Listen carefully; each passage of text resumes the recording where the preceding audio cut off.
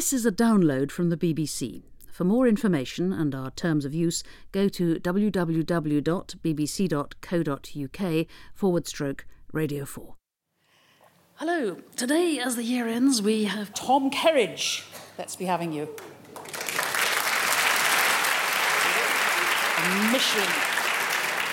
A Michelin-starred chef, yet slender. Alex Wheatle is a star author of young adult fiction and inventor of great phrases. And Katie Melua, who you may have noticed, has brought this whole Georgian choir.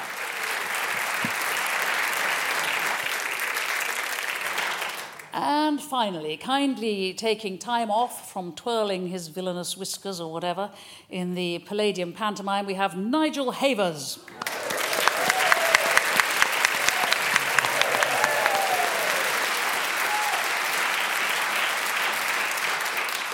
And since it is very much roomier than our usual shoebox of a studio, we have sneaked in a large choir who are featured on Katie Melua's new album, the Gory Women's Choir from Georgia. That's the Georgia and the Caucasus, not in America. And I cannot think of a lovelier and wintrier start than to ask them to sing first, The Little Swallow.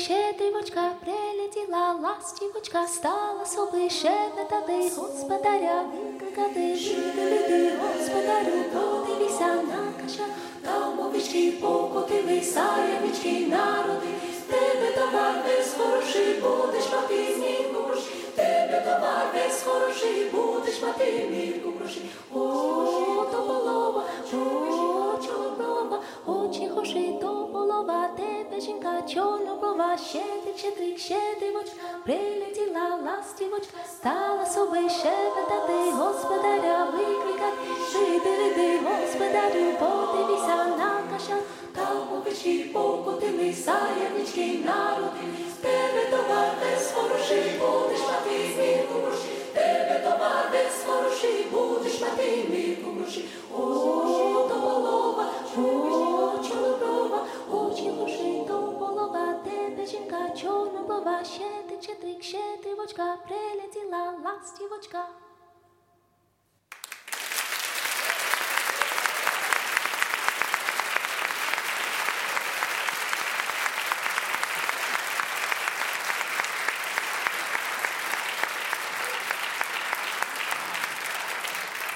Wow, that's the Gory Women's Choir with a Little Swallow. Traditional New Year song, isn't it, Katie, from Georgia?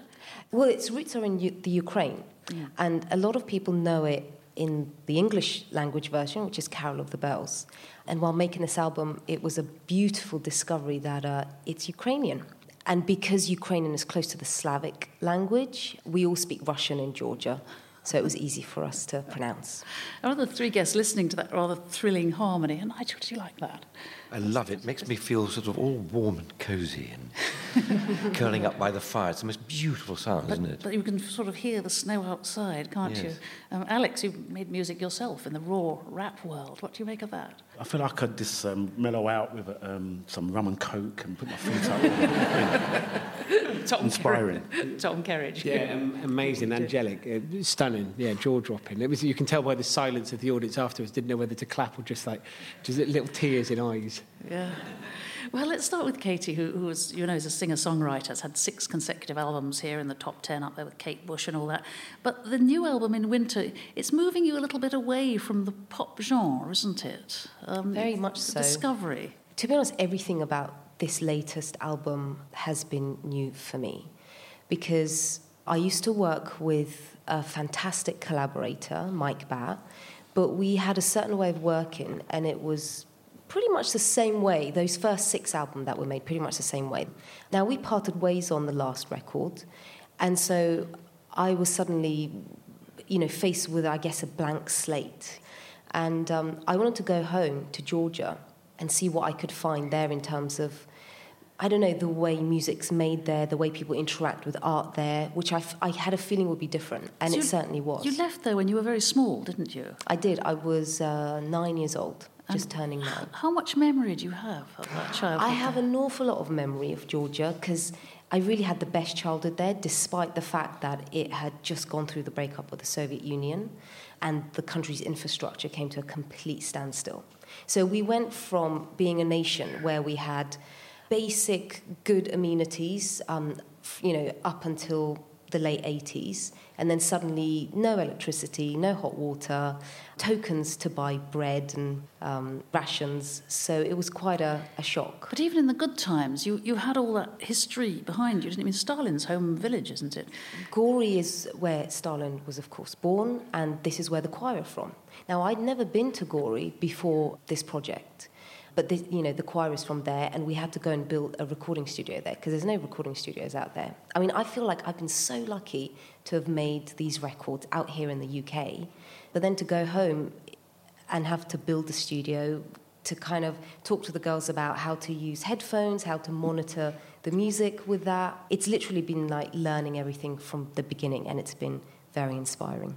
Going back again to your childhood and what are the things you most remember there? You must remember family stories in the forest. I do, actually. But also, I mean, you had a grandfather, I think, suffered under Stalin. Yeah, he's had an extraordinary life. And one particular story that really struck me as I was growing up was he was sent to a Siberian labor camp when he was 15 years old for being a bandit. He was called a bandit because he gave an alibi to his friends for stealing bread. So he was sent to a Siberian labor camp. And then he used to tell me these stories of escaping from it. And the landscapes he'd describe of the frozen Russian forests was so beautiful in my mind, and the way he'd tell them with so much passion. It just became this sort of magical, imaginary location for me where I'd see my granddad as a young man kind of escaping the clutches of prison guards. But of course, I don't know how much of it is actually true or how much of it is myth. Because he likes to drink. He really likes. So you're 9 years old and your father's a doctor, so you come over here, you come to Belfast. I mean, what was that like? I mean, did you immediately settle? I mean... We did settle because we knew it was so extraordinary to be moving to the UK. The impressions we had of the UK and of the West was really informed from the movies. So when we did have electricity, we'd watch Hollywood films and the music. Again, once the lights came on, we'd have it for about an hour during the day. Everyone would rush to Mum would rush to the washing machine or, something else. But the uncles who lived with us, they would rush to their record players and they would put on Queen, Led Zeppelin, the Beatles. And so, we were moving to a country where, I knew these things had been made and where people were working with these wonderful, I guess, forms of art, you could say. But then once we moved here, it was Belfast we moved to, and, some people might say, gosh, that's like going from fireplace into the fire.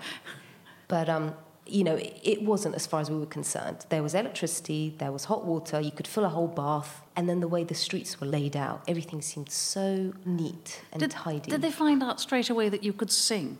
Well, I couldn't speak English, but being so young, I could pick it up quite quickly. But the music was the thing that really broke the barrier for me at school. And we actually had a nativity play, and that was the first nativity play that I'd ever been involved in. We didn't have nativity plays back in Georgia. And I got given the part of the dove, which was quite a principal part, actually. Naturally. Did you sing? I did sing, yeah. I think I had a couple of songs. I think one of them was Silent Night. So I know you then moved later on to London. So the music you grew up with would be what of your generation? I mean, yeah. R&B and rock and rap. Or what did you grow up with? Well, correct. Once I moved to the West, we had things like Britney Spears, the boy bands, the girl bands, Spice Girls, Backstreet Boys. But it was the acoustic music that particularly appealed to me, and I sort of discovered it really through Eva Cassidy. I came across her work from the great Terry Wogan. Well, I was going to say, in the year that we're mourning him, I think, and especially in this space, in the radio theatre, we should remember it was Wogan who first played you on air, wasn't it? Yeah. He was really instrumental to the start of, I guess, my records doing so well. But it seems to have happened quite quickly. And when you first started playing great big venues, I mean, I know you did 2000 at the Shepherd's Bush Empire with a full orchestra and so on. Was that alarming to someone like you? Because I see you more as a kind of intimate kind of singer. Yeah, you know what, it was. But I just thought, what a phenomenal chance. I mean, I'm definitely a lot quieter and shyer than perhaps show business wants people to be. So yeah, it was a bit alarming, but I just thought, this is the most incredible opportunity. I didn't feel like I could afford to not grasp it. Has it? I mean, we've got Alex here, who's written. You've written lyrics, written songs. In my youth. In your written youth. Lyrics for yes. over 20 years, I think. But that's how I first got a break into writing. I wanted to be the next Bob Marley, basically. You know, living in Brixton, late 70s, early 80s. You know, he was one of my heroes, but I didn't have any melody, unfortunately. I could write, but no melody. Is it when you're writing, Katie? I was going to ask: is it the melody, or the words, or the rhythm, or the feel? What comes first?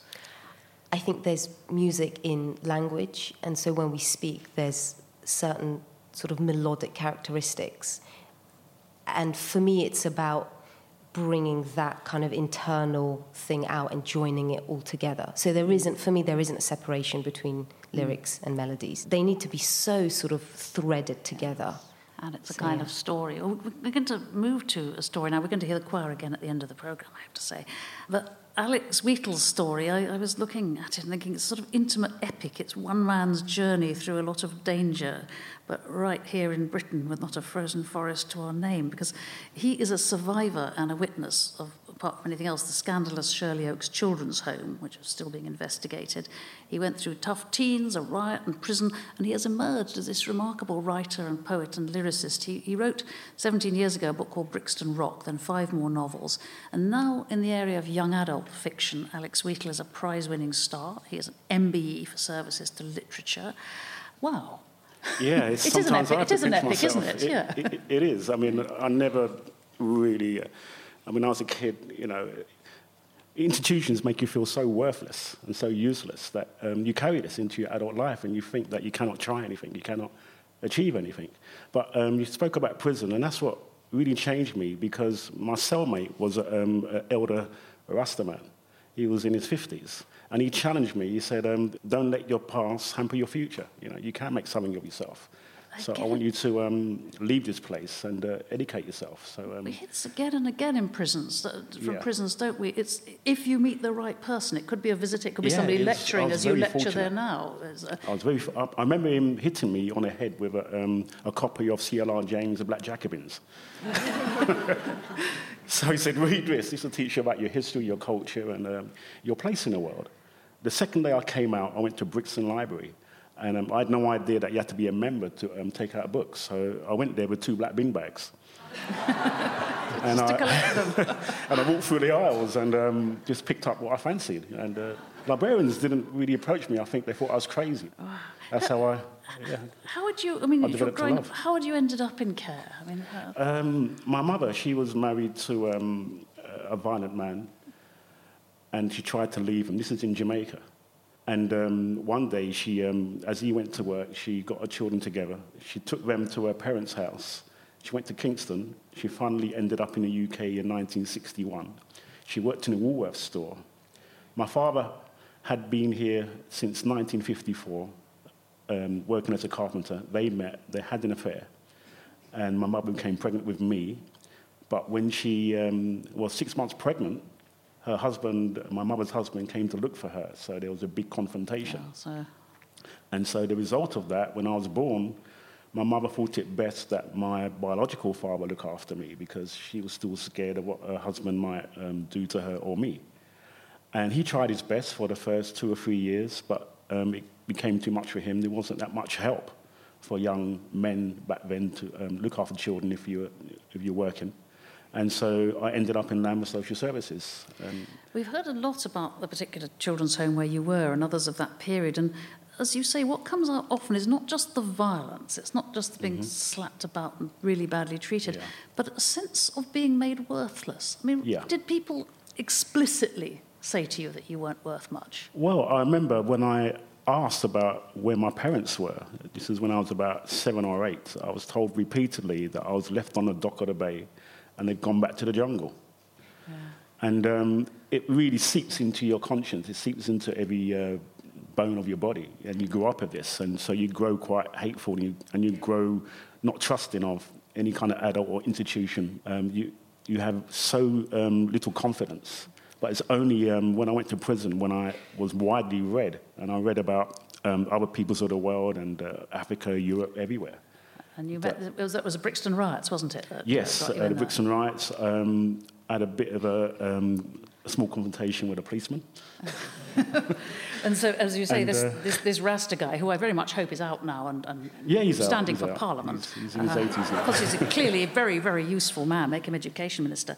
But in your first book, your hero was Brenton, who's 16, who, like you, has left care and living in a hostel and so on. Yeah. And there's an important sort of sense in it that people who deal with him have absolutely no idea of what his life is like. Yeah. And it seemed to me that what you do in your writing is try to bridge this lack of empathy between communities, between classes, between races, to try and tell us what it's like that side, and also to listen to what it's like on the other side. I think one of Brenton's famous lines is, you don't know my life, speaking to a social worker. And that's exactly the experience I had.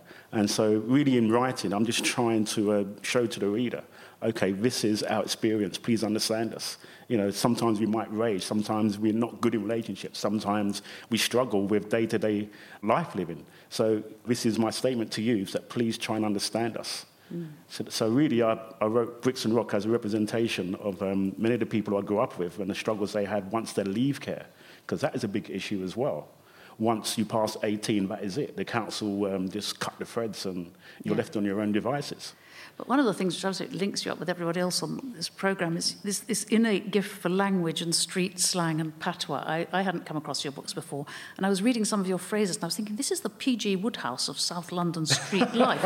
Are you listening all the time to kids' language, or are you actually making this up? Yes, but I felt that if I was on a 109 bus and I keep on eavesdropping on students or pupils who are 13, 14, it might be a bit creepy.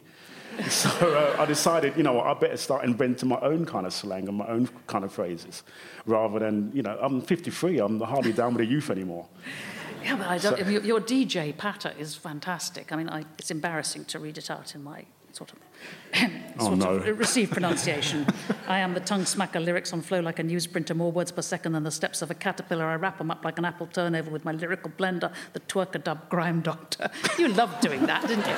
You totally enjoyed writing all that, didn't you? I'm glad you read that out rather than me. Well, it would have been more convincing, but less entertaining, maybe. I mean, you're successful now, and you've got a place and esteem and a family. Is there any part of you that sometimes kind of twists and remembers the children's home and the bad years? Of course, but I think I've learned coping mechanisms. I mean, writing for one. I mean, the reason why I started to write was to try and deal with all that angst and bitterness and so on. Going back to the Russell man in the prison cell, don't let your past hamper your future. And so I try not to be a victim. You can't let that batter you down. You have to move on and try and conquer that. Because otherwise, those people who are in the home, they've won, haven't they? But we do all go back to the bad childhood bits, don't we? I don't know. I mean, Tom Kerridge, do you? Are there moments that you sort of twist and think, oh, that was a bad bit and it's still inside me? I've considered myself hugely privileged to have grown up as a single-parent family, but at the same point, completely loved, never felt like I missed out on anything ever. So because you had that one security, yes. Yeah. So I think it's a big thing, that past, that background, that childhood security is a big thing, I think. Katie, I mean, do you ever suddenly feel like a foreigner? I mean, you're a British citizen now, and in the UK? Yes, it's accepted in Ireland. No, not at all. Because I've always found the people so welcoming and so warm and curious about where I've come from and wanting to hear about it.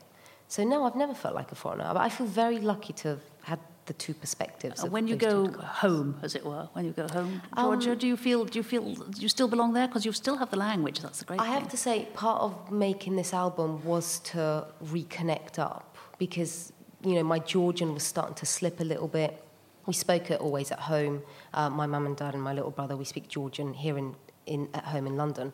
But yeah, it was starting to slip. And I was starting to see Georgia really only from the holiday perspective. So I'd go back just for the holidays. So to go and work there and have to set up a studio was different. Yeah, it was a completely different thing. And I must ask, Alex, of all the books you've read, because you've plunged yourself into reading, what do you read for comfort if you suddenly need a comfort reading now? Biographies, they really inspire me. Actor biographies too. Oh, thank you.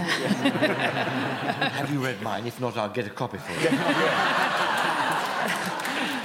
What about comfort reading? And just turn to Nigel, because of course he's a panto king.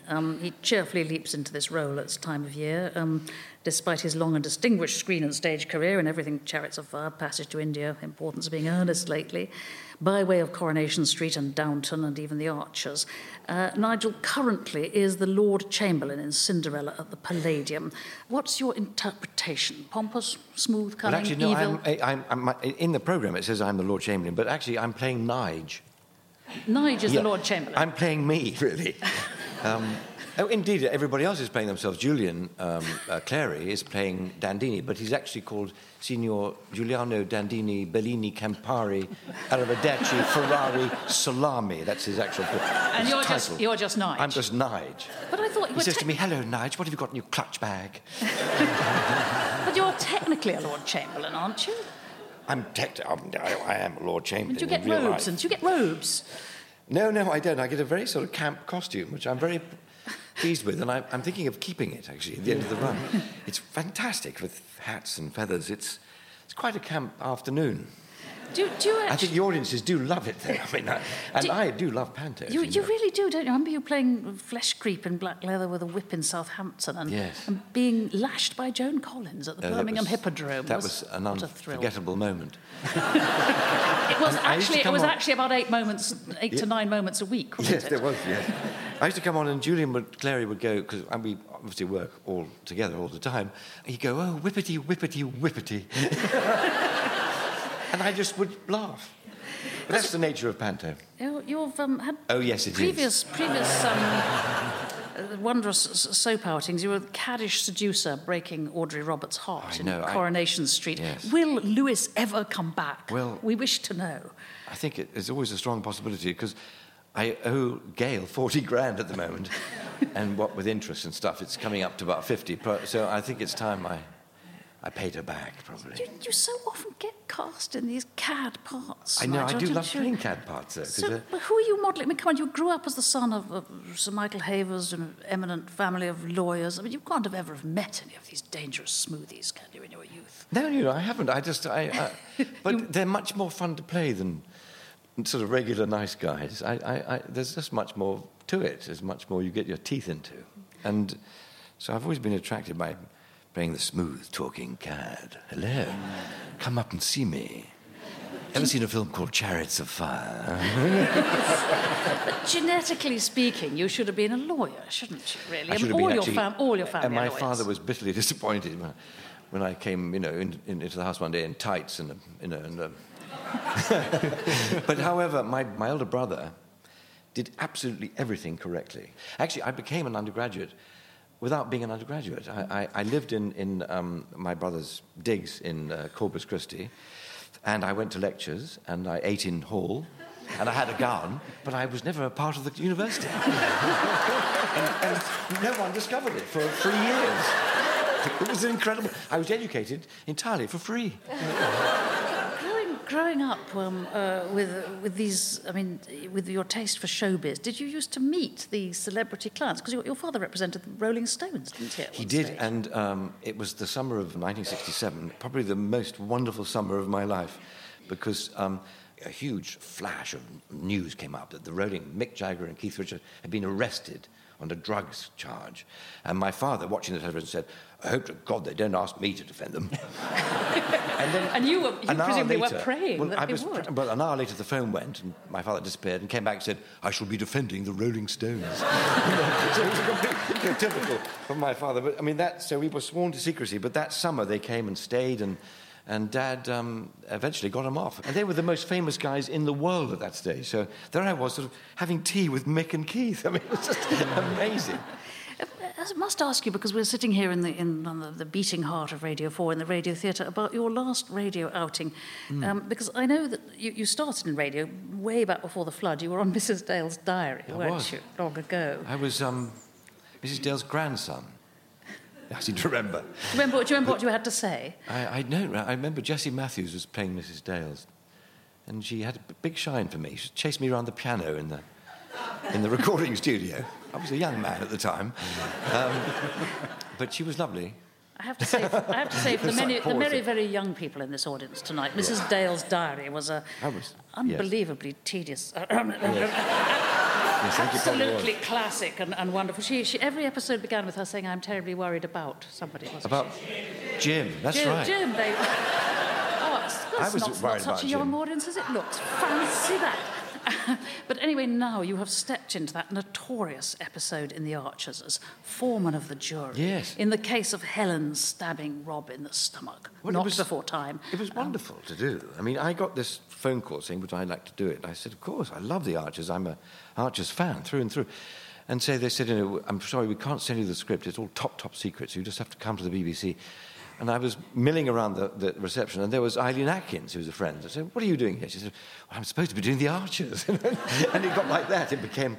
But, it did go down a storm, and it went out on a Sunday, and suddenly I got a phone call saying, this is the BBC News at 10, but can we come and interview you? And I said, that's fine. I'd had a couple of glasses of red, of course, by then. And so outside where I live in London, it's in Kensington, I was doing an interview for the News at 10. I mean... That's fantastic. I mean, I've really made it now. After all those starring parts in films. I mean, I must ask others, do we enjoy contemplating the dangerous but fascinating cad? I mean, Katie, as a fellow woman, do you rather like caddish heroes? I don't know. Probably not. I mean, I always try and find... He's looking at her now and she's kind of melting. She's a very attractive woman. I think I'm sorry, I misunderstood the question, actually. So are we referring to the type of characters that you're attracted to, right? The type that he plays, that he is, repeatedly. Yes, well, I did a show called The Charmer here, which is about a man who charmed his way and into various women's pockets, really, and then took their money and eventually ended up killing one or two of them. And I thought this could be the end of my career, because I thought that people really, really hate this character, because he was... ghastly, really, and yet they loved him and they wanted more. Oh, brilliant. And actually, in the end of this show, I'm hanged because I'm found out and guilty, and I'm hanged. And they said, "Well, you're going to do another series." And I said, "But I am dead." They said, "There's always a way." But I didn't. But you survived. I survived. Yeah. I think if there is a certain element of kind of charm and something that hides menace within a character and a person, can be quite attractive to women. I always think sort of women think that love can be so strong that they might be able to cure it out of them. I think maybe that's why. It's that vulnerability. See, Tom Kerridge is looking puzzled. You're clearly failing on yeah, no, I was just listening to Kate thinking, OK, I've got to be more layered. Layered OK, that's more attractive to women, being more layered. Alex, layered, are you? All the young girls that I tried to chase seemed to be going out with all the reggae band stars or whatever, and they would just have their pick and just use one and go on to the other and so on. I thought, I just want one. I just want one, and I'm being nice. I'm taking them to the movies and ice skating, but no, they weren't interested. Yeah. I had to be bad. It's all the fault of people like Nigel on television. It's all my fault. I think it is time to talk food now. Let's see, does the audience here approve? Should we talk food? Are you hungry? Well, Tom Kerridge is the chef and co-owner of the Hand and Flowers in Marlow, the first and only pub in the world to get 2 Michelin stars. There's now a second pub as well, the Coach. And his television series, plenty of them, Bake Off and others he's turned up on. But he's almost equally famous for losing 11 stone over the last 3 years. Yeah. It's a wonderfully sort of topical thing straight after Christmas, isn't it? It is. Especially as you've worked out this very rather cheerful way to do it. It's a book called Tom Kerridge's Dopamine Diet. Yeah, I shifted a fair amount of timber, to be fair, and it was kind of, and it was approaching my 40th birthday, and I think that there are always milestones in your life. I think that you start looking at, and you start reflecting on what you've done, And then you start looking, I think particularly at your 40, if you go, right, okay, so I'm about halfway there. What's the next 40 years going to be like? And you want to make sure that you can get there. And there was a point I thought, do you know what, if I keep going the way I'm going, we're not going to get to 50. So that you start thinking about what you've got to do. It wasn't going to be a 2-month quick diet, because there's so many people can get on a 2-month painful diet and hate it, but they can get rid of a stone and they fit into, lose a couple of inches off their waist or get into a different dress size or whatever else. And you go, okay, but I needed to look at it long term because I needed to shift a lot. So I wanted to look at how I could do it. And there were so many different things that because of my lifestyle, the way I work in a kitchen. Had you piled it on really because you were a chef? I mean, was it because you were just always around food? Yeah, but I'm in an industry full of party animals, people that like to work and play hard and you stay out at night. And the one thing you give up when you're a chef is you give up on sleep. You can get some, but you choose normally to go to the pub and the late night bars and the whatever else and stay out till very, very late. And then the beer doesn't help either. Exactly. So alcohol was a huge part of my life. That was a big, big thing. So that was the first thing I needed to get rid of. So I gave up teetotal now for over 3 years. The best way of describing it is it's a switch and not a dial. I can't do a pint, a drink. It's either on or off. And it was on for a long time, for about 10 years. So that took you to what kind of 20 stone kind of level? Yeah, pretty much. Like I was, I must have been approaching, I reckon, the best part of 30 stone. So you go, I needed to look That's where you get actually frightened of the scales, isn't it? Yeah. Well, I hadn't looked at them for ages. They didn't exist. The difference is as well, I've always been comfortable in my own skin. I've always been happy walking into a room. I've never been conscious. It wasn't the pressures of television or media. It wasn't the pressures of being in relationships or meeting people. I wasn't self-conscious at all. The only thing was, it was about a health thing that I thought I need to do something here. So I looked at the foods and I looked at low fat wouldn't work for me because of the way that I weigh, the way that I cook. I use a lot of dairy, a lot of fat. Fat is flavour. So that wouldn't work for me because it would mean the way I alter my cooking, and I couldn't do that because my role at the Hand of Flowers is the most important one. And I looked at low carbohydrate, and I looked at steak and chips as one of the biggest sellers, and I could have 50% of it. You could have the steak and not the chips. So I thought, right, let's ditch that. At least I'm having half of something I want to eat. And then I refocus on the things that I enjoyed. And they're all foods that are high in dopamine. Yes, this is the sort of supposed to be the feel-good secretion in the brain, isn't it? This is the feel-good thing. The things that you love when gambling, drinking, drugs, sex, that's the dopamine that's released into the brain. They're the things you enjoy. But it is available. It is there in an amino acid that's in food. I don't really want to be too technical on it, but the foods that I focus on are ones that make you feel happy. The diet was all about focusing on foods you can eat. What foods make people feel happy that don't have any sugar in? Really, yeah, sugar's a bad thing. Sugar's upwards and downwards. Sugar gives you massive... It's high in dopamine. You get huge rushes from it, but you also get huge crashes. You don't feel that good on a leek, really, do you? It depends how it's cooked, mate. That's it. That's the thing. We've got to... It's all about technique and it's all about understanding the leeks. And if you have the leeks that are braised for ages and then with blue cheese folded through it, and so it's big in flavours, then you put a load of chives through it, a load of deep fried onions that are really crispy without batter on them. So you start getting texture and crunch and understanding and richness and big, powerful flavours. Then all of a sudden, it's not just a leek, is it? It's leeks with blue cheese and crispy onions, and now it sounds lovely. So it's focusing... Oh, God, I'm hungry. Yeah.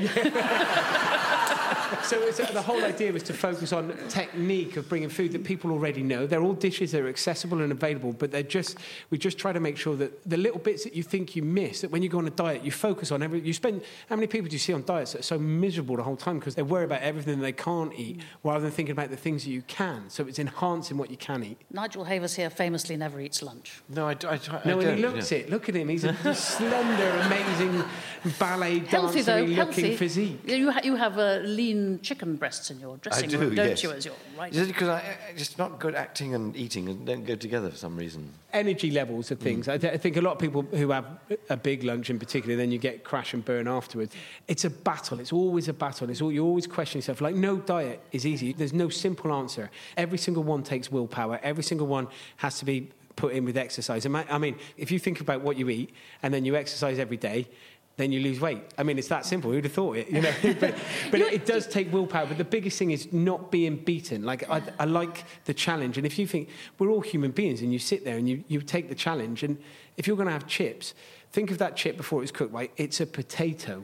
That potato just beat you. You wouldn't let a potato beat you in anything else, would you? You just have to not get beaten by it. It's a sanctified potato. We're talking about growing up. You actually started out moving towards acting, didn't you? You were in a Miss Marple. I was in Miss Marple, yeah. It was an amazing experience. I left school. I kind of call it my DOS years between 16 and 18. I didn't really have much to do. We kind of half did a YTS scheme that I didn't go to. I wasn't really sure what I wanted to do. I ended up in a youth theatre with my best friend, who's still a theatrical agent. So if you're looking for a new agent, Nigel, he's always looking for great clients. But we both went to a youth theatre. My mum took us there because we were kind of just like hanging around, nothing to do, getting into trouble. You know, the standard stuff, drinking cider on park benches and that sort of thing. So it was something to do. And like after a short while of being there, an agent came to see somebody else in a show and then asked if I'd like to go on their books. And I was like, fine, okay, yeah, that sounds like a laugh. And then 3 weeks later, I was filming a Christmas special in Miss Marple, where I played a Borstal boy. And then I did about a year and a bit of doing so I played a Borstal boy, I played a bully twice in 2 different kids' programmes. And I played, the official title was Thug 1 in London's Burning. So it's kind of like I had about 4 parts in about a year, and they were all, I was typecast so very early. Big, tall, beefy bloke, yes. What do you like in kitchens? Are you one of these ferocious chefs that shouts at people and loses it? No, not anymore. I think there was a point, a lot of chefs get to a point, especially when you run it's your own business, and you think all the customers that want to come to your restaurant that book months in advance, they want something of a particular standard. They're expecting it. You have 2 Michelin stars. It needs to be of a level. So you need to produce that again and again and again. And it's the same as, I imagine, being in a performance in a show, that each one has to feel like, for that audience, the first time you're doing it. The excitement, the energy that has to come out. And if it drops off, it's your name, your pressure that these customers have come from. They're the people that you care for the most. So it needs to be right. But no, we try really hard to make sure that, although it's hard work being a chef, we don't want to make it even harder by making them feel uncomfortable at work. We have the radio on in the mornings. We have all Premier League football matches or Champions League football matches on in the kitchen. No sound, but we try to make it an environment where chefs or people can enjoy themselves. But it is hard work, yeah. So you work harmoniously together. I know you started the Hand and Flowers as a gastropub with your wife, Beth, who's a sculptor. She is, yeah. Were you harmonious workers together? You work? Yeah. I mean, if anyone's met Beth, she's an incredible woman, amazing. She kind of gave us 3 years to set up the Hand, and then would go back to making her own work in her own studio. It took longer than that. But working together, as any husband and wife team will tell you, sometimes it's very hard to move away from being front of house manager and chef to then going home going, hello, darling, how are you? Nice day at work. It becomes completely I work for this terrible man I work with. Exactly.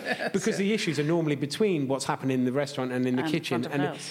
But overall, we are an incredible team that works so well together, and it's an amazing partnership that works really well. But, like everything, there's always bumpy times, isn't there? Well, talking of harmony, we are going to end this New Year special in a particularly special way because we have Katie Melua here with the Gory Choir still sitting over there. So I'm going to thank you all first before we go to the music, to Tom Kerridge, Alex Wheatle, Nigel Havers and Katie. A Happy New Year to all. Katie's going to sing us out in a moment with Plane Song. And now we just ought to explain why it's about an aeroplane. When I went back to make this album, my grandma reminded me of this footage she had of me and my brother playing when we were young before we moved to the UK. And because the infrastructure of the country was completely broken down, there was lots of abandoned machinery that littered Georgia. And so there was rusty trains, tractors, buses. But my gran had a whole airport that was left abandoned. And so we had planes and helicopters that we could go and climb in. You could go and play on them. We could go and play on them. And that's what the song is about. Well, that memory. As Katie goes over and the choir prepares, thanks to Tom Kerridge, Alex Wheatle, Nigel Havers and Katie Melua. Let's have a round of applause for them.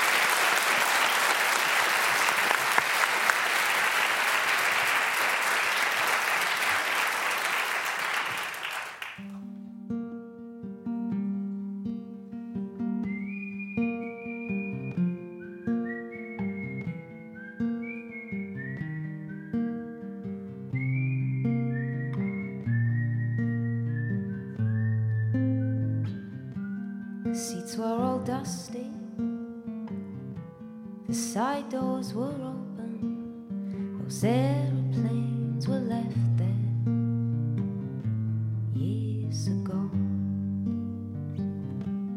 Grandad had spoken of forests in Russia. I pictured him walking in 10 inches of snow. We like pretending those planes could fly, that nothing was out of reach in the whole of the sky. It was just pretending, simple to do. We'd make some plans and travel someplace new.